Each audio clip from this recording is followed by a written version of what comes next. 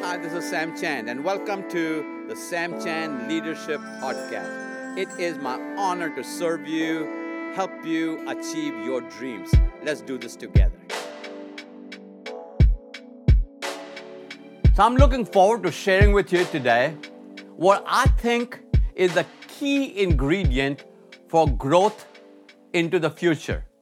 The key ingredients, apart from Jesus, apart from the supernatural, apart from the miraculous, the greatest ingredient that is needed for growth in the future. It's one word: team. Team. Now, when I was growing up, even today, I've never been athletically inclined. I wanted to play sports, but it never has come to me naturally or even unnaturally. I remember in gym class, growing up in India in gym class, the gym teacher would choose two captains, Captain A, Captain B. And then the captains would start choosing their team from the class. You come here, you come here, you come here, you come here. And guess what? I was always the last guy to be selected. It's like, come on, Sam. And I was never the first choice, second choice, the 10th choice. I was always the last choice. Let me tell you how bad it was. So years later, somewhere in 1980, 81, when I became the pastor of a church in Michigan, United States, our church had a softball team. And I thought, because I am the pastor of this church, I'm going to play on this team. I mean, I'm the pastor. What can they say about that? So I bought me a softball glove and a ball, and I put oil on the glove, and I practiced with it, and I made it larger. I had people throw me balls, and I'm in practice, this, that, the other. I got my T-shirt. It had my name on it. It had the name of the church on the front, so on and so forth. And now I'm ready to play. I go out for practice, all is well. Now you've got to remember, the coach and the people who were leading the team are all my members. I'm their pastor, they're my members. So I think I have clout with them. They respect me, honor me simply because I'm a pastor. Well, we played a few games. Then I still remember we were playing a softball league game against another organization. And in the middle of the game, when our team came off from the field, my coach, who's a member of my church, remember that, my coach comes up to me and says, "Pastor, you have been teaching us and preaching that we should operate in our gifts, and that when we operate in our gifts that are naturally given to us, we can flourish more, we produce more, we win more. Pastor, if you don't mind me saying this to you, playing softball and sports and athleticism is not your gift. But I know what your gift is. Your gift is to cheer us on. Your gift is to motivate us. Your gift is to encourage us. Your gift is to inspire us." So guess what happened? My own softball team of the church of which I am the senior pastor pulls me off. But you know why that happened? Because teams have only one aim, only one goal, which is what? To win. There is no big I's and small U's. But if that happens, then bad things happen. You remember the United States Olympic team, basketball Olympic team? Because the Olympic organization allows professional NBA players to be part of that team. And the 2004 team went to the Olympic game. And looks like every country beat them. Now, these are NBA guys, 10 feet tall, who can dunk a ball standing flat-footed on their foot. Here, all of a sudden, every country seems to beat them. And the NBA, they call themselves the Dream Team. They came back from there with a bronze medal. Hard-fought bronze medal. That's the best they could do. They were the Dream Team. But the Dream Team, another set of players, went back in 2008 to be part of the Olympics. But you know this time what they did? This time they did something unique. They actually practiced together. And therefore they were able to win. So this is what I learned. This is what I've learned. That mediocre players, average players who are a strong team will always win against strong players who are a weak team. I want to say that in reverse for you. A weak team with strong players will always lose to an average team, average players who are a strong team. It's all about, not about the players, it's always about the team. So going forward into the future, I want to help you understand how you select a team and what are the qualities you're looking for them. So there are 4 categories of people, doesn't matter where you go. Church, corporation, sacred, secular, ministry, marketplace, doesn't matter where you go, you're going to find these 4 levels of people. Here you are. Wanderers, people who are always wandering. Followers, number 2. Achievers, number 3. Leaders, number 4. Wanderers, followers, achievers, and leaders. Let me explain each one of them for you. Wanderers are people who will never get it. Good people, if they are in church, safe people, but they will never get it. You can try to explain it to them. You can give them webinars, you can send them to conferences, you can give them books to read, CDs to listen to, DVDs to watch, you can mentor them, train them, however you want to do. You keep pouring into them, but they will never get it. You know, people are coming to your mind right now in whom you have invested so much, but they will never get it. They are wanderers. They will never see it. They will never see it. Number 2 is followers. Followers are different from wanderers. Followers will see the need, but will not pursue it on their own. So they will walk past a classroom, for example, and the chairs are all crooked and everywhere, all over the floor. They will see the need, but will not take the initiative to go into the room to straighten it out, to make it well. They will see stuff on the floor. They'll walk past it, but will not pick it up. But here's what you need to know about followers. They will see it, but not pursue it on their own. But if you tell them to do it, they're not resistant. They don't have a bad attitude. They're willing and able to do that, but they will not pursue it on their own.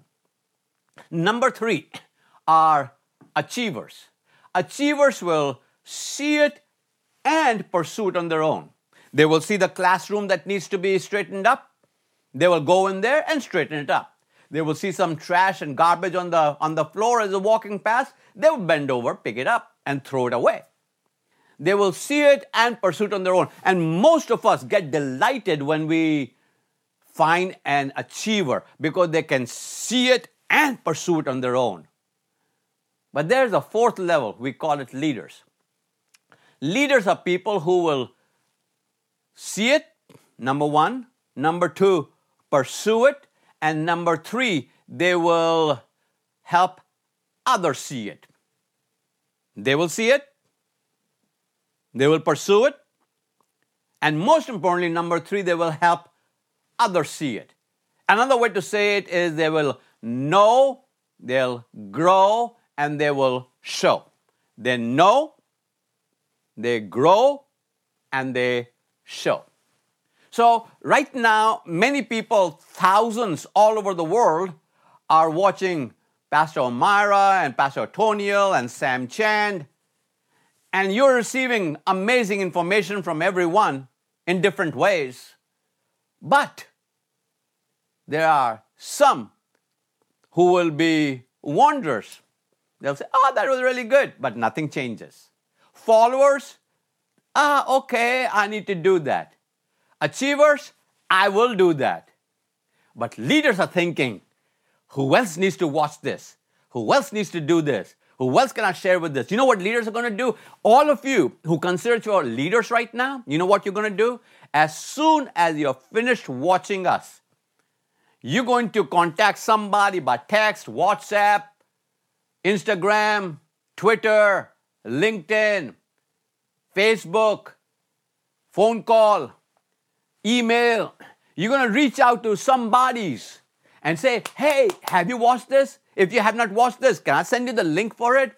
I think this will be really helpful because leaders are always sharing wealth of information, inspiration, motivation, encouragement with others. They know, they grow, and they show. So how do leaders rise? How did Pastor Toniel get to where he is? How did Pastor Omira get to where she is? And how did I somehow sneak into the party myself? There are 3 words I want you to remember. Number 1 is observation. Number 2 is opinion. Number 3 is opportunity. Number 1 is observation. Number 2 is opinion. Number 3 is observation. Those are the 3 steps everybody goes through. So if you are wondering, why did you get a promotion? Because somebody observed you. Somebody formed an opinion about you. And then somebody gave you an opportunity. Why is it that some people get promoted, some people get demoted, some people get terminated, some people are stagnated? Why is that? It is all because somebody observes you. Somebody forms an opinion about you. And finally, somebody gives you an opportunity. Let's talk about those briefly. So what are people observing about you? I have led many teams. I am 68 years of age. I have led many organizations. I've been the primary leader, the secondary leader in so many organizations. I get to be around leaders all the time. And this is what leaders are observing. The first thing anybody observes about you is your attitude. Your attitude. People will meet your attitude before they meet you. So what's your attitude like? Because see, you can't hide your attitude. Attitude will come through, if you're angry, through your smile. The attitude will come through your smile. Your attitude will come through your facial expressions. Because you see, your attitude is just the aura around you. You know people who walk into a room with a bad attitude? Now, you might not be an attitude specialist, an attitude consultant. You have not done a PhD in attitude. But everybody knows, all the way from a child to an adult, when they have a bad attitude. Because you see, bad attitudes are the first thing that people are going to observe. And they're going to also observe your good attitude about you as well. And here's the thing about attitudes. You can fake it for a minute. You can fool a few people for a little bit. But eventually your natural attitude will start showing itself bigger and bigger, and people will know who you are. What else do people observe about you? They observe if you have creativity, if you have solutions, if you're innovative, if you're entrepreneurial. People see that about you. If you are always bringing up problems or you're bringing up solutions. Because see, solution-oriented people are always saying, okay, but we need to get beyond that. I see the problem, but the world belongs to those who have solutions. Everything that you will buy today used to be a problem, but somebody monetized the problem into a solution and is making money. Anybody who's going to make money today is because they found a solution. The clothes I'm wearing at one time was a problem. The store that sells it sometimes were hard to come by. Sometimes I have a hard time reading, so I have glasses to read. This was a problem. This became a solution. When I buy these reading glasses, all of a sudden, I have bought a solution that used to be a problem. So everything you're going to buy today, the house you live in, the car you drive, the clothes you wear, the grocery store you go to, the bank that you drive through, the I mean, everything that you do in your life, your internet, your email, everything that you're doing used to be a problem till somebody found a solution and became a multimillionaire. So you want to grow in the coming year? You got to become part of a winning team. And the winning team has to be creative, solution-oriented, entrepreneurial, innovative. Let me give you one more thing that people observe.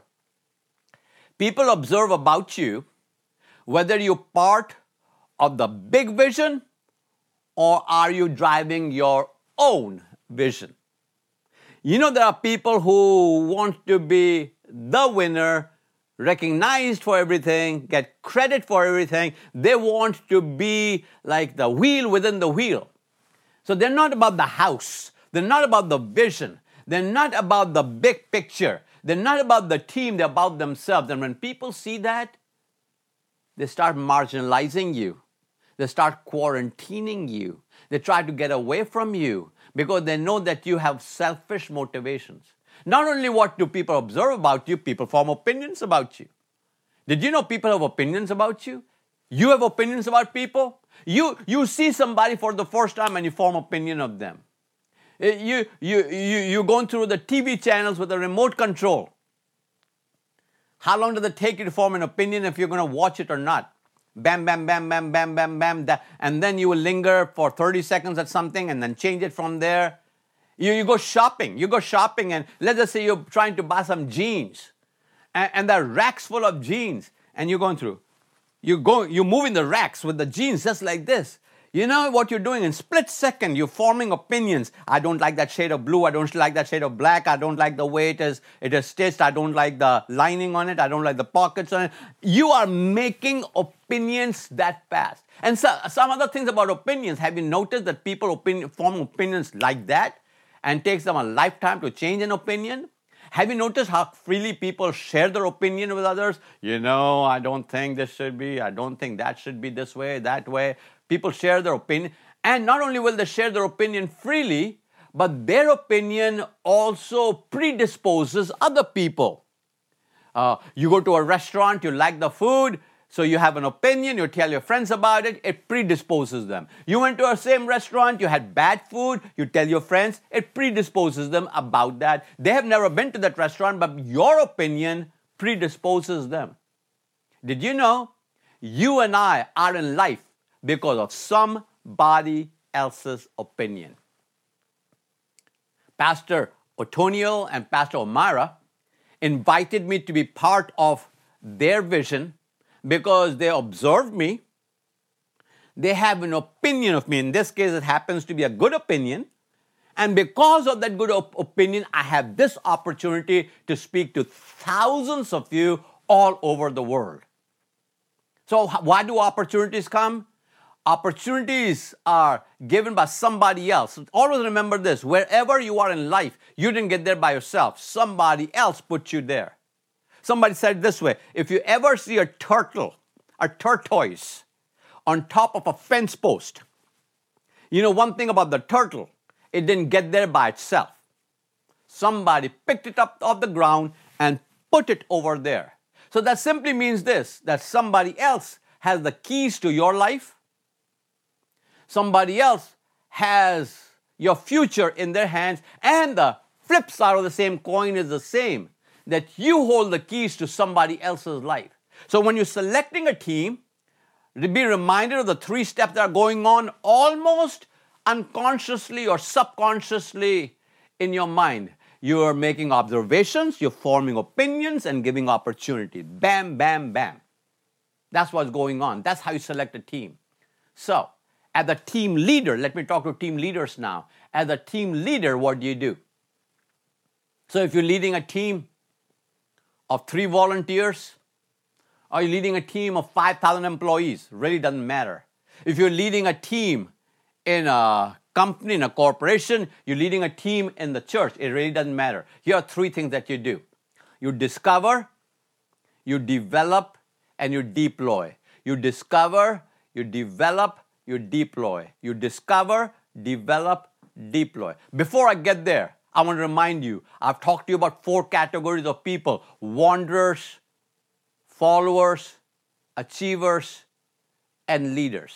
Then I also shared with you how we get anywhere in life, because somebody observes us, somebody forms an opinion, and hence gives us an opportunity. And now as a leader of a team, because the team will be the most important thing, as a leader of a team, what do? What's your job description? What are your responsibilities? Discover, develop, deploy. Discover, develop, deploy. What is that? Discovery is when somebody sees something in you. Somewhere way back there, somebody saw something in me. Somebody saw something in Pastor Antonio. Somebody saw something in Pastor O'Mara. Somebody saw something in you and invited you to be part of the process. At whatever level that might be, it is still a higher level than we were at. For example, this invitation that I have to speak to you has taken me to a higher level. Why is that? Because of discovery. Every one of us is somewhere in life because somebody discovered us. But you as a leader now have the responsibility of not getting discovered, but discovering others. So for that, you've got to be observant. For that, you've got to be looking and scanning the horizons. For that, you've got to be conscious of the people that cross your path. Because you see, don't go by your first instincts, because you've been wrong before about people and you can be wrong again about people. Discover. How do you discover people? You discover people when you're open to new people, when you're open to new ideas, when you're open to people who are different from you. Don't go out there looking for everyone to look like you, act like you, talk like you, behave like you. No, you're not trying to look for clones, because if everybody on the team played the same position on the team, then all the other positions will remain empty. But you choose members who are stronger in different areas of their life. You're not looking for replication of yourself. You're looking for team members who can strengthen weaknesses, strengthen areas of need. So you discover. And then you develop them. You develop them into better human beings. You develop them into a better way of making decisions. You teach them conflict resolution, decision making. You teach them about how to play with the team. You teach them to be unselfish and be always giving credit to others. You teach them that they are not all that, but they contribute to the team. You teach them things like social graces, how to get along with people that are different from you, how to have a good attitude in a bad situation. Now you noticed none of them are training issues. They're all developmental issues. Most organizations that I have worked with, I'm a leadership consultant and I travel all over the world, and I can tell you this much, that most organizations I work with, they are overtrained and underdeveloped. They know how to do the job, but they can't get along with people. They can perform well in their position, but they are always conflict carriers and conflicted people. So we train people to do the job, but we don't develop them into good human beings. Now, I personally like a good steak, a good filet mignon. I like a good steak on the grill. I love a good steak. But can I tell you, a good steak does not start in the butcher shop. A good steak does not start on the grill. A good steak starts with the cow on the farm. You can't get a good steak from a bad cow. You can't get great leadership from somebody who's not been developed. So what is your development process of actually helping people become better human beings? So we discover, we develop, and then what do? We deploy. We deploy, we deploy, we deploy. That means we release people. We don't hoard people. We don't hold them back. We don't keep them under wraps. We don't put them on probation forever. We deploy people. Now, will they make mistakes? Of course. Don't you make mistakes? We all make mistakes. I always say to people, mistakes are like this. Don't repeat the same mistakes, and please make new mistakes. Because new mistakes say you tried something, you were courageous to do something, you can always correct most mistakes. So you got to have the deployment mentality. We're not going to hold them down. Because you see, your disciple might outgrow you. I've had many people in my life that I used to be their mentor, I used to be their coach, I used to be their consultant, but they have outgrown me and they're doing greater things. And in that I take joy, in that I take satisfaction, in that I have fulfillment. So I want to give you the final ingredient every team needs to be successful. Trust. Trust. Trust. Because see, when you trust somebody, you have relationship with them.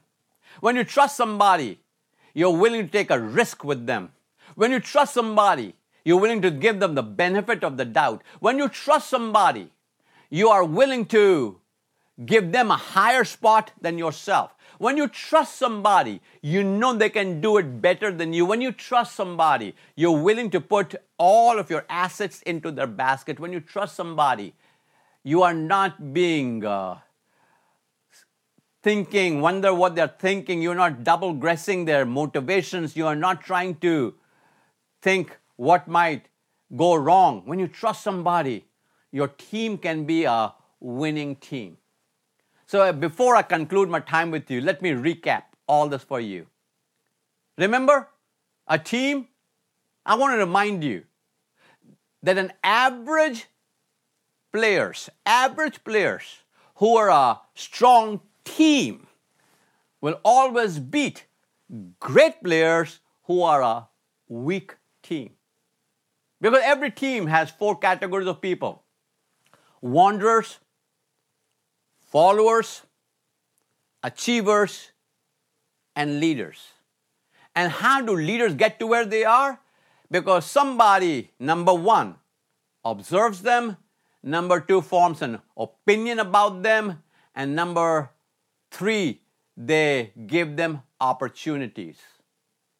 And because you have been given opportunities as a leader, you have a 3-point job description. You discover, you develop, and you deploy.